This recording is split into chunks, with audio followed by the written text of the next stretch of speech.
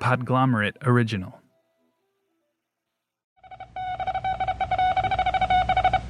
Good evening, Mr. and Mrs. North and South American, all the ships at sea. Let's go to press. Tonight, the big searchlights are cutting up the Hollywood sky, and the crowds are pouring into the Pantages Theater. It is Movie Town's brightest hour, Oscar night. In a very few moments, the Academy of Motion Picture Arts and Sciences will begin handing out statuettes for the best film achievements. It is not a precious work of art, that golden Oscar, but to moving picture people, it looks better than an original by Michelangelo. And now, before the elect of Hollywood and the millions of listeners in the great 48 states, the annual Academy Award show is underway with the national anthem.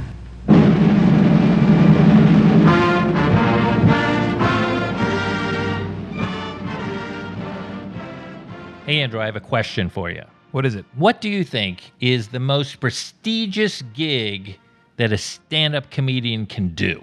Having their own sitcom? No, I just mean yes, that's a great gig, but I'm talking about just the one show, one night. Madison Square Garden, Carnegie Hall, some big theater. Yep, those are all excellent, but in my view, the most prestigious gig that a comedian can do, a stand-up can do, is to host the Academy Awards. Why is the Academy Awards such a big deal? So even if you do a great set on The Tonight Show, like Roseanne Barr did in the 80s, or Freddie Prinze did, and we talked about it. Yes. Yeah, that's still late-night television. A lot of people probably didn't see it. It can definitely help your career. It was, as Roseanne said, it was what? It was the greatest moment of her life, and even better than having her own kids. Yeah, you remember. That was from last season. So that's my contention, that hosting the Oscars is the biggest gig that a comedian can do. And that opening monologue, that 5 to 8 minutes, sometimes longer, is watched by not only everyone in the industry, but also a monster television event, both in this country and all around the world. Would you say it's the equivalent of a band playing the Super Bowl halftime show? It is. Great point. Great point. That's exactly what it is. Like, I was thinking in my mind, what could be bigger than that? And that would be if you were a stand-up comedian and you opened the Olympic Games. Yeah. Or the World Cup or some sort of international event like that. This gig, and again, we're on the history of stand-up, has been going on for a long time, which makes what happened on December 6th, 2018, that much more remarkable. So I just got a call from the Academy, and that call basically said, Kevin, apologize for your tweets of old, or we're going to have to move on and find another host. This is Kevin Hart from his Instagram. I chose to pass. I passed on the apology. The reason why I passed is because I've addressed this several times. I'm not going to do it, man. I'm going to be me. I'm going to stand my ground. Regardless, Academy, I'm thankful and appreciative of the opportunity. If it goes away, no harm, no foul.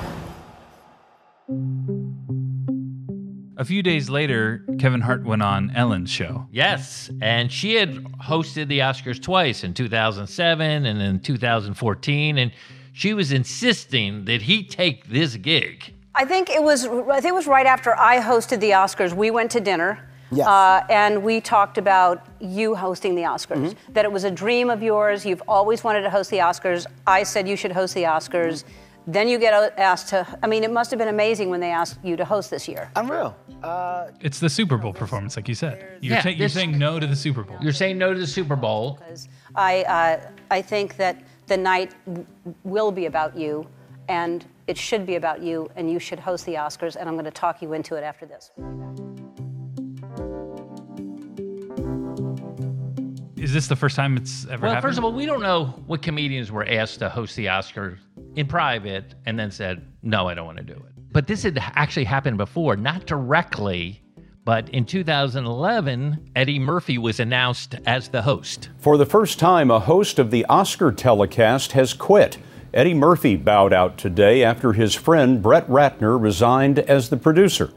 And Eddie Murphy said, if he's not going to produce, I'm not going to host. So there is kind of a precedent of, which is weird because Eddie Murphy, if they had combed through Eddie Murphy's raw stand-up. Yeah, I'm sure many comedians have material that people might find offensive. Of course. So with what happened with Kevin Hart in 2019, they ended up going with no host for the Oscars. Has there ever been another Academy Awards without a host? Yes, not just one, 5. This is the 6th one we just had. 6 out of 91. So do you know what percentage of no-host shows that is? It's more than 5. It's less than 6. That's close enough for us. But my point is, this episode is about comedians hosting the Oscars and performing on the Oscars. And when we talk about that, we have to start with the guy who hosted the show more times than anyone else, Mr. Bob Hope. Welcome to the History of Stand-Up, the show where comedian and professor Wayne Fetterman teaches us all a little bit more about the history of stand-up. And I'm your fellow student, Andrew Stephen.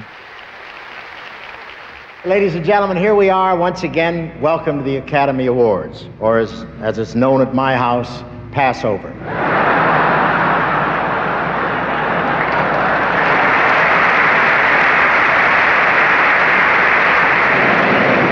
But here I am again, giving out the Oscars and smiling. I'm something new, a method loser. No, I'm a two-time loser. This year, not only wasn't I nominated, on Hollywood Boulevard, they just put a manhole cover over my star.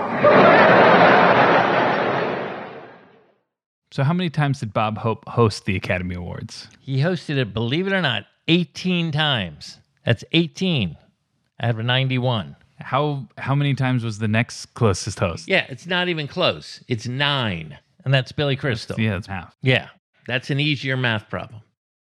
And the first time he hosted was February 29th, 1940. I had to be a leap year, right? Was the show always like it's been when we think about the Oscars today? No. Early on, it was just in like hotel rooms. It started out at the Roosevelt Hotel and the Blossom Room, and then the Ambassador, and then the Biltmore Hotel downtown. But it was just like a dinner, not in a theater. And so when he first started hosting, it was just this industry dinner that they did. And a lot of times people even knew beforehand who was going to win. But so here is Bob from the very first night he ever hosted. Thank you, President. Thank you. Thank you, ladies and gentlemen. I'm very happy to be here tonight. Anyway. You know me, I'm just the man who came to dinner.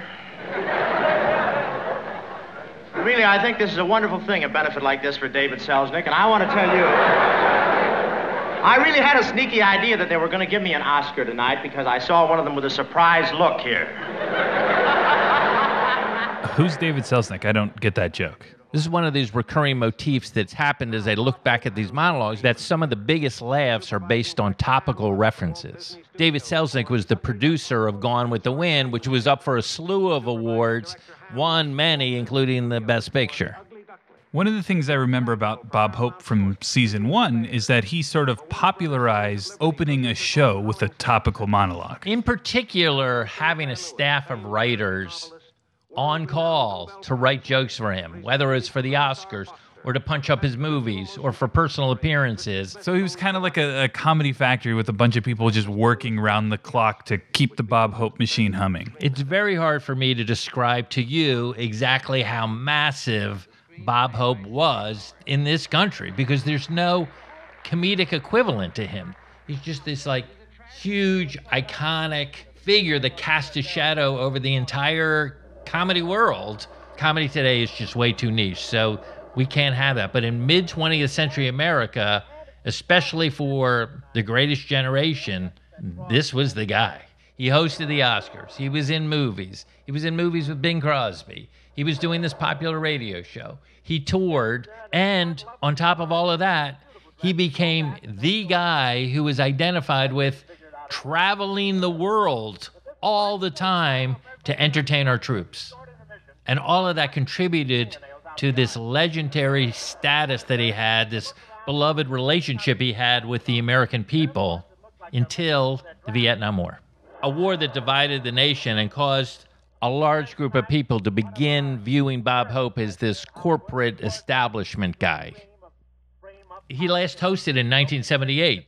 So from 1940 to 1978, that's before Pearl Harbor and through the end of the Vietnam era.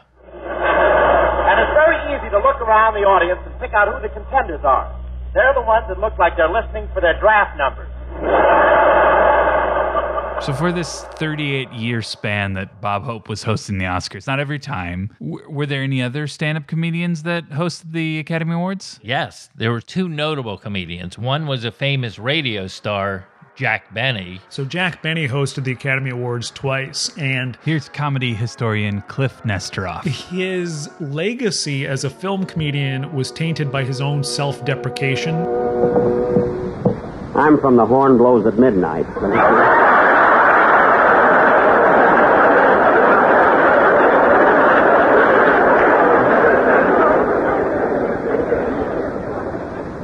This is really a return engagement for me. You see, I was Master of Ceremonies for the Academy 3 years ago, and I'm back here again tonight. And, of course, fortunately, I've had other work in between.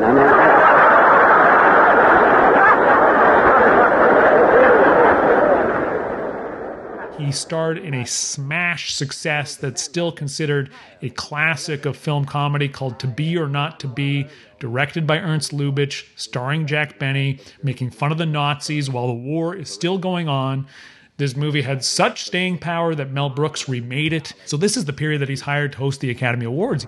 You know, I made a picture once where I thought I might have a chance for an award. I made it with Lubitsch, a picture called To Be or Not to Be, which I was a comedian who played Hamlet, but I had so much trouble in that picture, too. In fact, Lubitsch got so mad at me that when the picture was over, instead of cutting the film, he bit out the parts that he didn't want.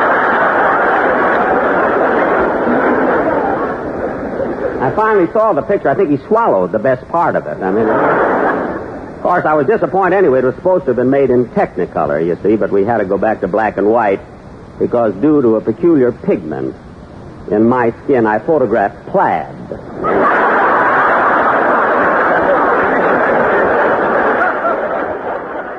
He's well known not just as a radio comic, but as a major movie star.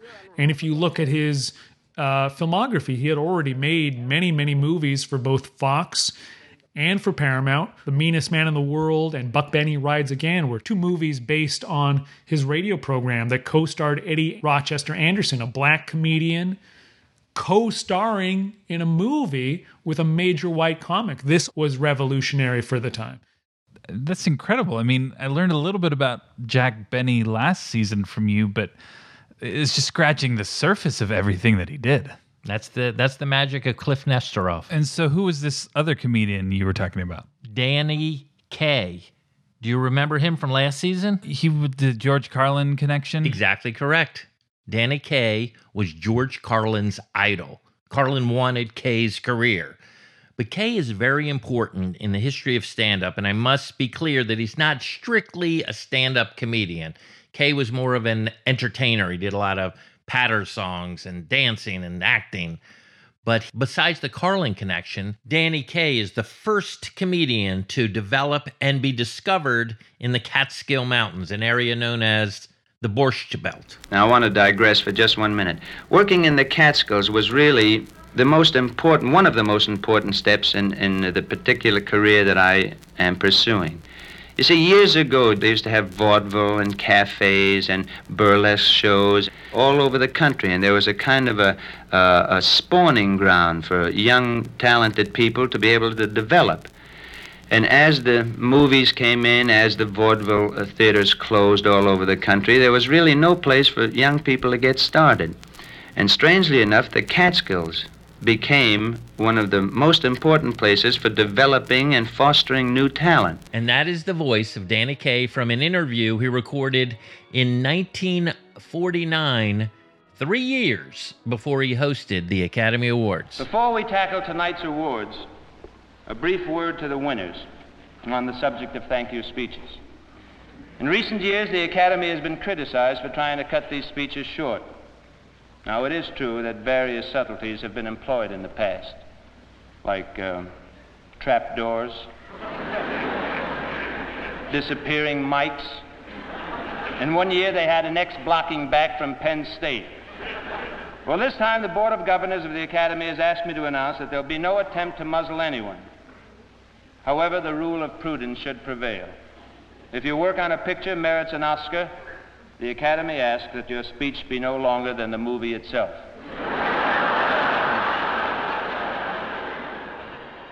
During this period, the Oscars went through two major transformations. One was they moved out of those ballrooms. Remember we were talking about that? Right, just those small industry dinners. Yeah. Now they've moved it to big theaters like Grauman's Chinese Theater. It's still there up on Hollywood Boulevard. They had the Shrine. They were at Pantages Theater. And then eventually the Dorothy Chandler Pavilion and the Santa Monica Civic Center, and now the Dolby. But in 1953, everything is about to change for the Oscars because for the first time, the movie industry decides to put this award show on television.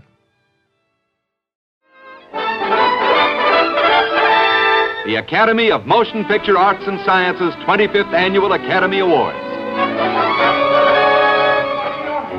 Here in the Pantages tonight is the world's most glamorous audience, nearly 3,000 strong, all waiting to see the Oscars handed out.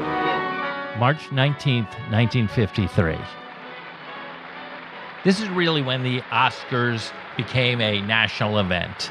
Ladies and gentlemen, Mr. Bob Hope.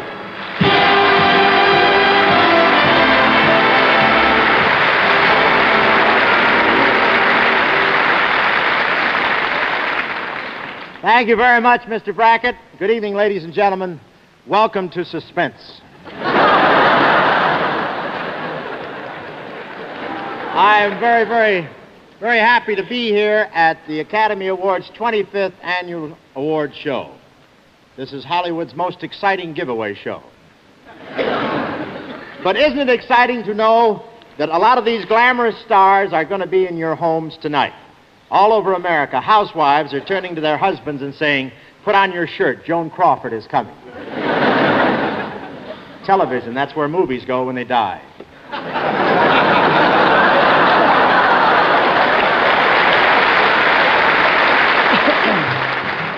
This unlikely marriage between the film industry and the television industry couldn't have gone better. Up until this time, those two industries were kind of at war with each other. Television was free and getting more popular, while motion pictures were losing a large portion of their paying customers. Warner Brothers wouldn't show a television or even mention TV in any of their films. But guess what? The viewership for this Oscar show was not only the biggest show of the week or the month, it had the largest viewership of any TV show broadcast up till that time.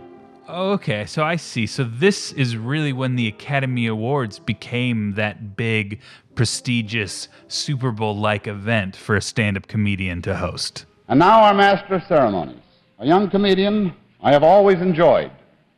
In the last 24 hectic hours, I have learned to respect him, Mr. Jerry Lewis.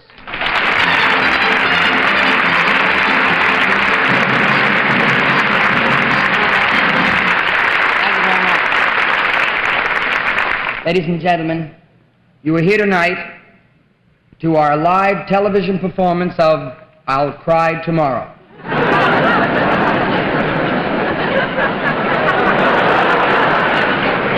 We are gathered here tonight, ladies and gentlemen, for the annual Academy Awards, formerly known as Disneyland. As you probably know, last year Bob Hope was the master of ceremonies, and he did a very, very wonderful job. And they tried terribly hard to get him to do it again this year. But unfortunately, he couldn't be located. He was at home. Just to give you an idea of how Bob travels, and he travels quite a bit, the stickers on his trunk are marked anywhere. Anywhere. It's a form of a gag. Oh, heavens. But Bob is really a wonderful guy, and he's always going somewhere to do something for someone, specifically entertaining the troops. And you may not know this, but Bob has a very, very fine grown son, and he had to enlist just to see his father. See, that's also in the form of a gag. The straight lines you'll kind of get, and these gags will seem a little questionable, but help me, won't you?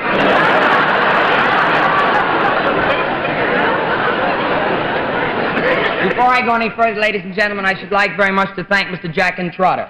and the Sands Hotel in Las Vegas, where Dean and I are currently appearing, for allowing us to appear here tonight.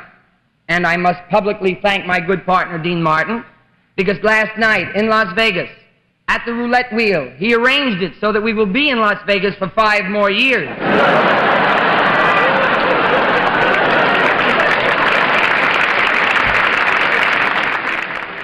Dean Martin and Jerry Lewis broke up 4 months after that comment.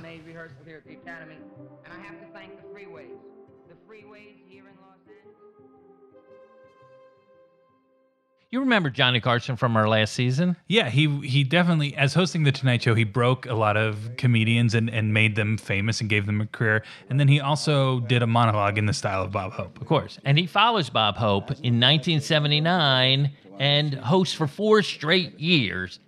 A lot of people thought that he set a new gold standard for hosting the Oscars. A critic recently described him as a national treasure, and we share that opinion. The Academy is proud to welcome Mr. Johnny Carson. It makes sense that Johnny Carson would be good at hosting. I mean, he did a monologue every night on The Tonight Show. But Johnny Carson, he wasn't a movie star. Yeah, exactly. That's a great indication of both the power of Johnny Carson and the growing cultural significance of this Oscar broadcast. Again, Carson's just a late-night talk show host. Jerry Lewis, Danny Kaye, Jack Benny, Hope, they all had significant movie careers. Thank you very much, ladies and gentlemen. Howard, thank you for the very flattering remarks. As you well know by now, this is the 51st Annual Academy Awards. 2 hours of sparkling entertainment spread out over a 4-hour show.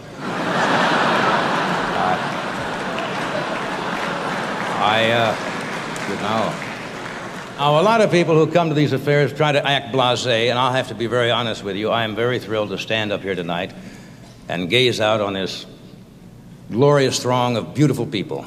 I see a lot of new faces, especially on the old faces.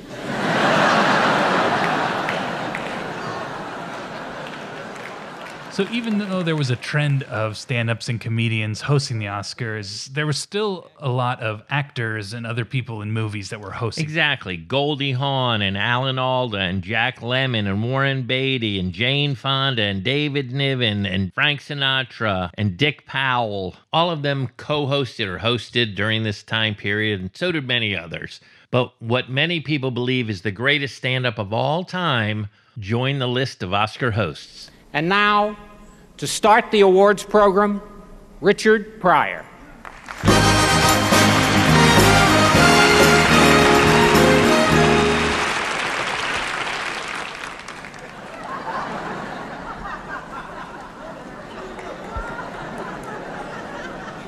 Hi! I'm here tonight to explain why no black people will ever be nominated for anything.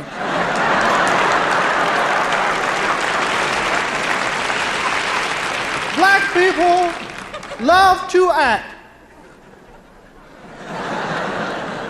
We can cry at the drop of a hat.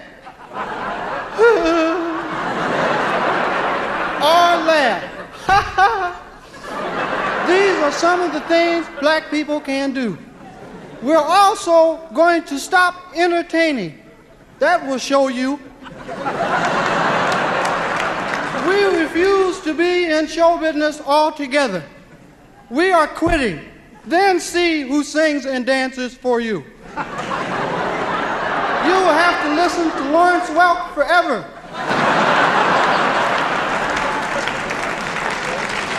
Try to boogaloo to that. You know, when I think about the presenters for the big awards at the end of the night, I always picture the most acclaimed actors and directors. That is true, but in 1988, during the comedy boom, they used 2 comedians to close out the award ceremonies, presenting the most prestigious awards. In order not to violate the writer's strike, This is Robin Williams. I will be channeling the spirit of George Jessel. Thank you. To present the Best Director Award. If I can have a moment, please.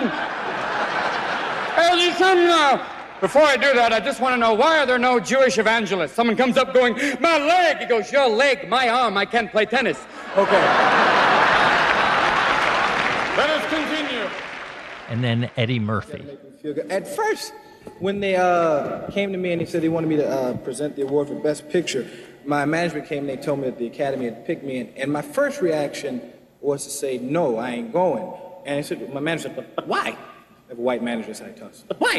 And I said, I'm not going because they haven't recognized black people in the motion picture industry. What are you talking about? Black people won Oscars. I said, well, black actors and actresses that have won Oscars throughout 60 years was like, I think Hattie McDaniels won the first one, then Sidney Poitier won one, and Lou Gossett won one. And I'll probably never win an Oscar for saying this, but hey, what the hey, I gotta say it. Actually, I might not be in any trouble because the way it's been going is about every 20 years we get one, so we ain't due for about 2004, so by that time it's all blown over. I said I wasn't going, and my manager said, you just have to go, you can't snub the Academy. So I came down here to give the award. I said, but I just feel that we have to be recognized as a people. I just want you to know I'm gonna give this award, but black people will not ride the caboose of society, and we will not bring up the rear anymore, and I want you to recognize us. He said, well, fine, it's done. I said, now, when do I have to be there? He said, well, you don't have to get there till about 9 or 10 because it's the last award of the evening. So, I'm hearing that. And with that speech, Eddie Murphy foreshadows the Oscars So White controversy that happens almost 30 years later. Robin Williams, Eddie Murphy, they're not hosting the Oscars. No, they're just presenting because they're stand-ups, and the Academy loves stand-ups on the show. Sometimes if you do great, then they might ask you to host or co-host the Oscars. Yeah, this has happened a few times. I'm here to give the award for Best Sound. As you know, in movies, art like movie. No, in that it's art that people don't mixer, people who movie make it when you leave on songs or perhaps lies the influence sound in movies.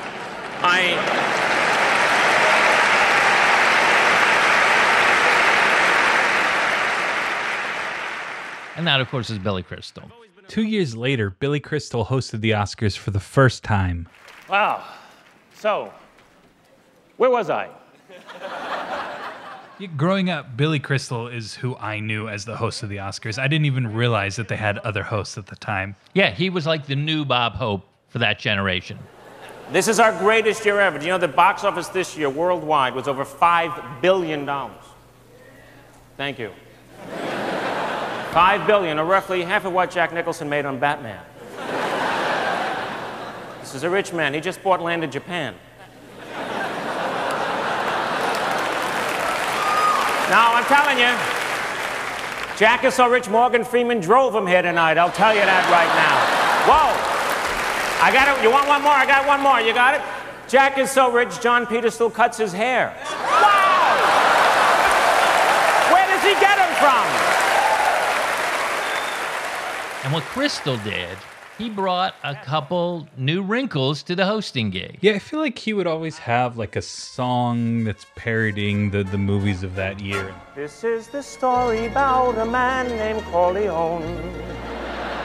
This man killed everyone, so now he's home alone.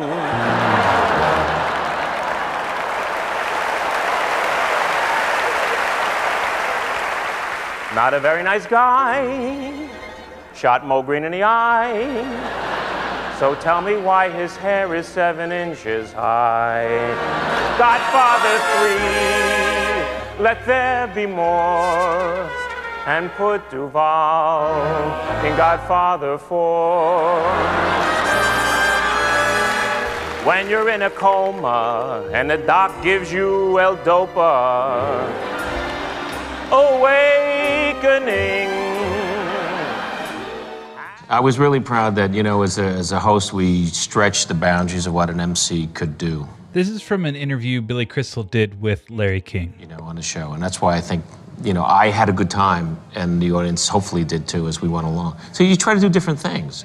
And then when you can't think of something new, then don't do it anymore. He did 4 in a row when he started hosting. They loved him so much. And then when he came back, he added another wrinkle where he would edit himself into scenes from the nominated films. And these were directed by a guy named Troy Miller, who was the director of Mr. Show. And Troy had utilized this technique earlier on the MTV Music Awards using Janeane Garofalo and Ben Stiller, and that took Billy's hosting status to an even higher level. Even after all the years, for me, the pressure started to become, can I be better than I was last year? Can I top myself? Yeah, and that's a hard thing to do, and then you realize I don't have to. And look who failed at it. Letterman failed. Yeah, it's not an easy audience. No? No. You would guess it's a supportive audience. You would think. Sometimes yes, sometimes they're terrific, but the first moments of that show, Larry, they're nervous. Right, it's a equal playing field. Right, the runners are in the starting gate, right? And they're competitive. And they're competitive. In the first 5 or 6 rows, everyone's in uncomfortable clothes. The lights are on. As a performer, I hate seeing the audience. I don't like seeing them. But I especially don't like seeing the biggest stars in the world looking at me going, please be good. What was that David Letterman thing they were talking about? That Letterman thing? It was this. Good evening, ladies and gentlemen. Welcome to the 67th Annual Academy Awards. I won't lie to you. I'm very, very excited. And I've been dying to do something all day, and I think maybe we can take care of this. Oprah?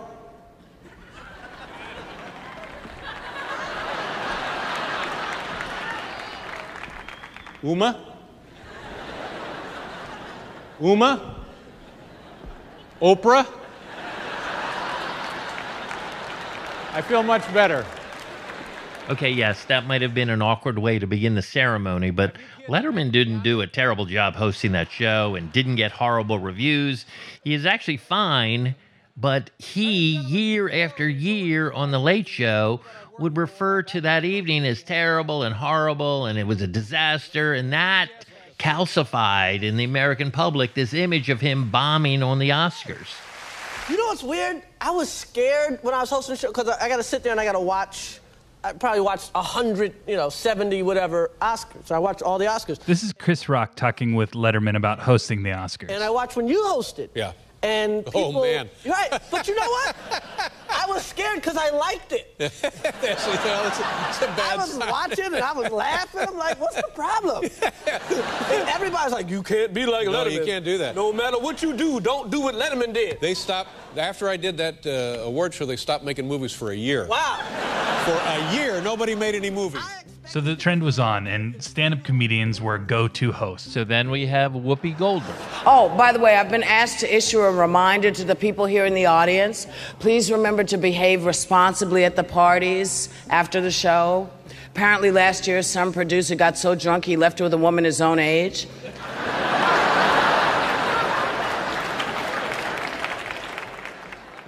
We have Steve Martin. When they asked me back in January if I would host the Oscars, the first thought that came into my mind was, would there be enough time for my facelift to heal? I love welcoming the young stars to show business because it reminds me of my own death.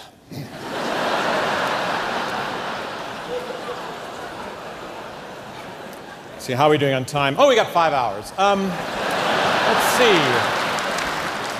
We have Chris Rock. Now, I love animation. I love animation because in the world of animation, you can be anything you want to be.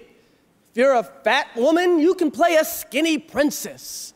If you're a short, wimpy guy, you can play a tall gladiator. If you're a white man, you can play an Arabian prince. And if you're a black man, you can play a donkey or a zebra. Now, we have Jon Stewart. Steven Spielberg is here. Sir, a pleasure. We've never met. A Best Director nomination for Munich. A tremendous film, and I congratulate you, sir, from the man who also gave us Schindler's List. Schindler's List and Munich. I think I speak for all Jews when I say, I can't wait to see what happens to us next. We have Ellen.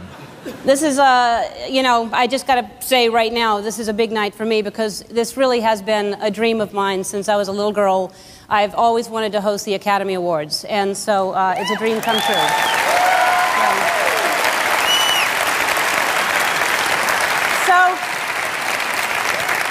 And I assume for you in the audience that it's a dream come true for you as well. Not that I'm hosting. That would be weird because you didn't know me. But for you to be here, and because if you had that dream when you were a kid, then it would be weird that we're here on the same night, that you had a dream of me hosting, and then you're here also nominated. But I really did. I grew up, and I think most people dream of winning an Academy Award. I had a dream of actually hosting the Academy Awards. And so let that be a lesson to you kids out there. Aim lower.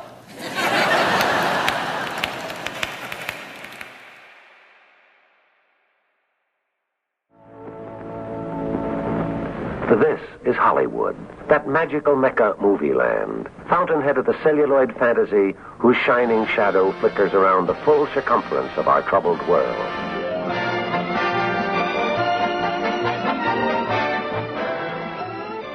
So it seems like even though these comedians and stand-ups are hosting the Academy Awards, they're not often the ones who are winning. Exactly. They present, they bring laughter, they entertain the industry.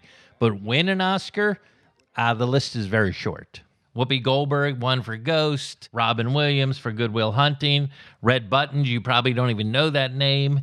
He won for Sayonara, George Burns, Sunshine Boys, Monique, Precious, Jamie Foxx, the only one. For Ray, for Best Actor. Yeah, he's the only one to win a Best Actor one. And for writing, we have Jordan Peele and this guy. And the winner is Mel Brooks for The Producer.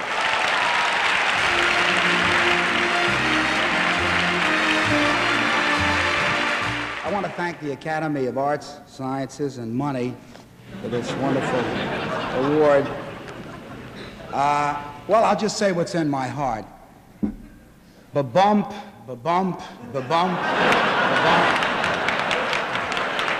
But there is one comedian who has received far and away more Oscars and Oscar nominations than any other comedian, and it's Woody Allen. In 1978, he was nominated for Best Picture, Best Writer, Best Director, won all three in the same night, did not show up to the ceremony at all. You know why? Was he playing the clarinet? Yes, he was at Michael's Pub. I don't know why I know that, but I do. Yeah.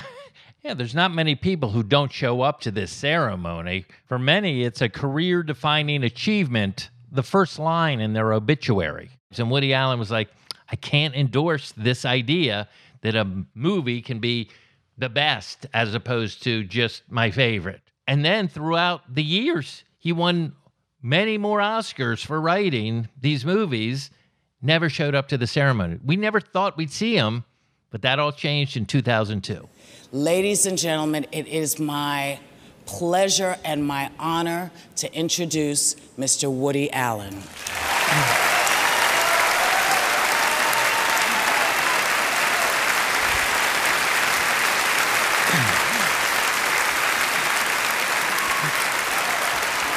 Thank you. Thank you very much. That makes up for the strip search. Let me tell you why I'm here exactly. About 4 weeks ago, I was sitting home in my apartment in New York, and the phone rang, and a voice on the other end said, "This is the Motion Picture Academy Arts and Sciences." And I panicked immediately because I thought that they wanted their Oscars back. Because I've won a few Oscars over the years, and I thought that they were calling to get them back. And I panicked because the pawn shop has been out of business for ages, and I have no way of retrieving anything. And okay, so what I'm learning is that Bob Hope set the trend of stand-ups hosting the Academy Awards, and he was the first one to do it. Well, not exactly. There were actually 3 comedians who hosted this ceremony before Bob Hope. Who were they? I'm going to tell you in a moment, but I'm just going to warn you, this is a deep dive, and I'm afraid we're going to lose some listeners. Let's do it. They are Will Rogers, George Jessel, and Bob Burns. Will Rogers sounds familiar. What do you know about him? Westerns? Very good. He was known as the cowboy philosopher. He actually started just doing rope tricks with a lasso. There's a debate amongst comedy historians about whether he is actually a stand-up. Some people believe that. I do. Here's Cliff Nestroff again. But at the time, he was not considered exclusively a stand-up. Because? One, the phrase didn't exist. Yeah. And two, because he was most famous as a newspaper columnist. One of the best ways to become nationally famous was to have a newspaper column that was syndicated in hundreds of newspapers around the country. And Will Rogers was a beneficiary of that. He became a syndicated columnist in 1922, and he wrote humor columns, and they became very popular and made him very, very famous. He was also in movies. He was on Broadway. He was in the Ziegfeld Follies. He was on vaudeville. He was on stage shows. He was on radio. Anyway, Will Rogers hosted in 1934 at the Ambassador Hotel, and he was the first one to make a huge mistake while presenting. Well, luckily for Will Rogers, there's no recording of this, but here's what happened. There were two Franks nominated for Best Director, Frank Capra and Frank Lloyd. Frank Capra remembers the night vividly. And everything he said applied to me, of course. He began to describe this young man that had come up from nowhere in motion pictures and had now reached the pinnacle. And then finally he said, "And now, come up and get it, Frank." I got up and said, "Excuse me." It was a long walk to the dance floor. I see that the spotlight is on Frank Lloyd. And he goes up and gets the award. And I stay there on the floor with a lot of egg on my face, naturally. And the longest walk I ever had was coming back through those same people, applauding like mad for Frank Lloyd, and me trying to duck out of their hands to get back to that table. I wish there was a recording of this gaffe, because the Oscars were broadcast on radio before it went to television, but this happened even before the Oscars aired on network radio. Tragically, a year after this ceremony, Will Rogers, America's first great political comedian, died in a plane crash in Alaska. Next up was George Jessel, who hosted at the Biltmore Hotel in the Crystal Ballroom. Jessel was this multi-talented guy. He started as a kid in vaudeville. He would sing. He would tell jokes. He became a producer. He originated the role of the jazz singer on Broadway before it became a movie. And he gained notoriety for this comedy routine way back in the 20s, where he would call his mom on the telephone and you would only hear half the conversation. Kind of like Bob Newhart. And Shelley Berman, years before they did it. Would you like to hear me call my mother on the telephone?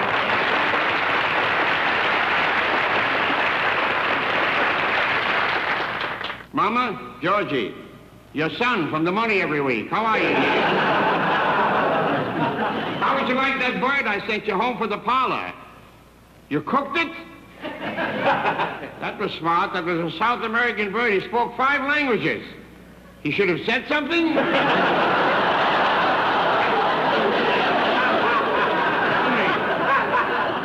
Was that the same comedian Robin Williams was impersonating earlier? Yep. I think that was one of the voices he did in Aladdin also. Yes, he did Jessel a lot because he had that distinctive slurry and slushy kind of voice. And Jessel was also later known as the Toastmaster General. Like Jeff Ross. Who is the Roastmaster General. Exactly. You're learning.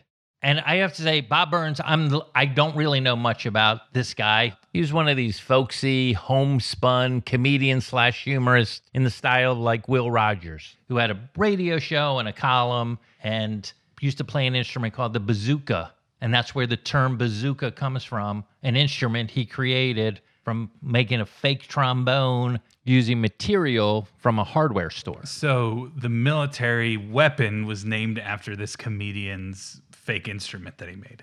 Bob Burns. I took Grandma down here to the show, down to the style show, where they were showing them bathing suits. And one of them girls come walking down this runway, and she had on one of them one-piece suits, and Grandma looked at her, and finally Grandma turned to me, and she says, "Robin, if we had wore them kind of things when I was a girl, what a grandpa I could have give you." I know the Oscars are all about awarding excellence in movies. No question. But until we talked, I would have never realized how much stand-ups and comedians played a role in the presentation. Yep. That's what this episode was all about. I was struck by the fact that no matter how these comedians started, they end up at this incredible event. Like Will Rogers began in Wild West shows, traveling. George Jessel, Bob Hope, Jack Benny, they're all vaudeville guys. Danny Kaye and Mel Brooks, they came from the Borscht Belt.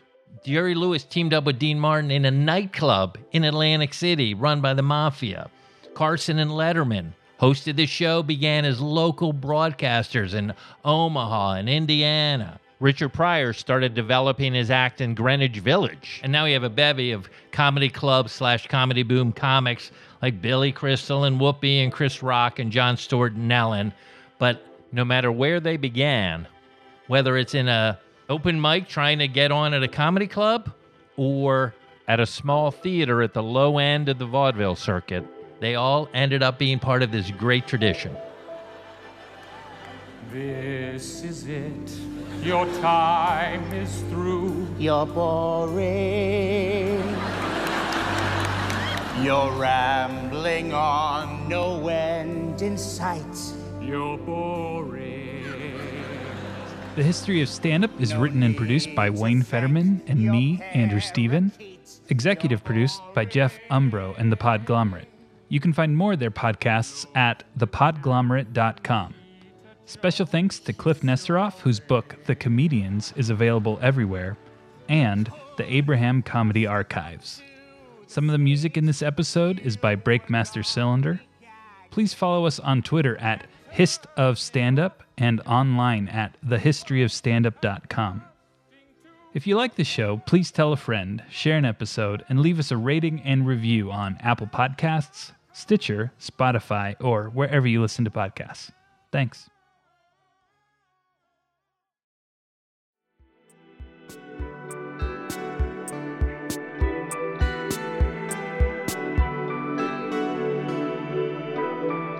The Podglomerate, a sonic universe.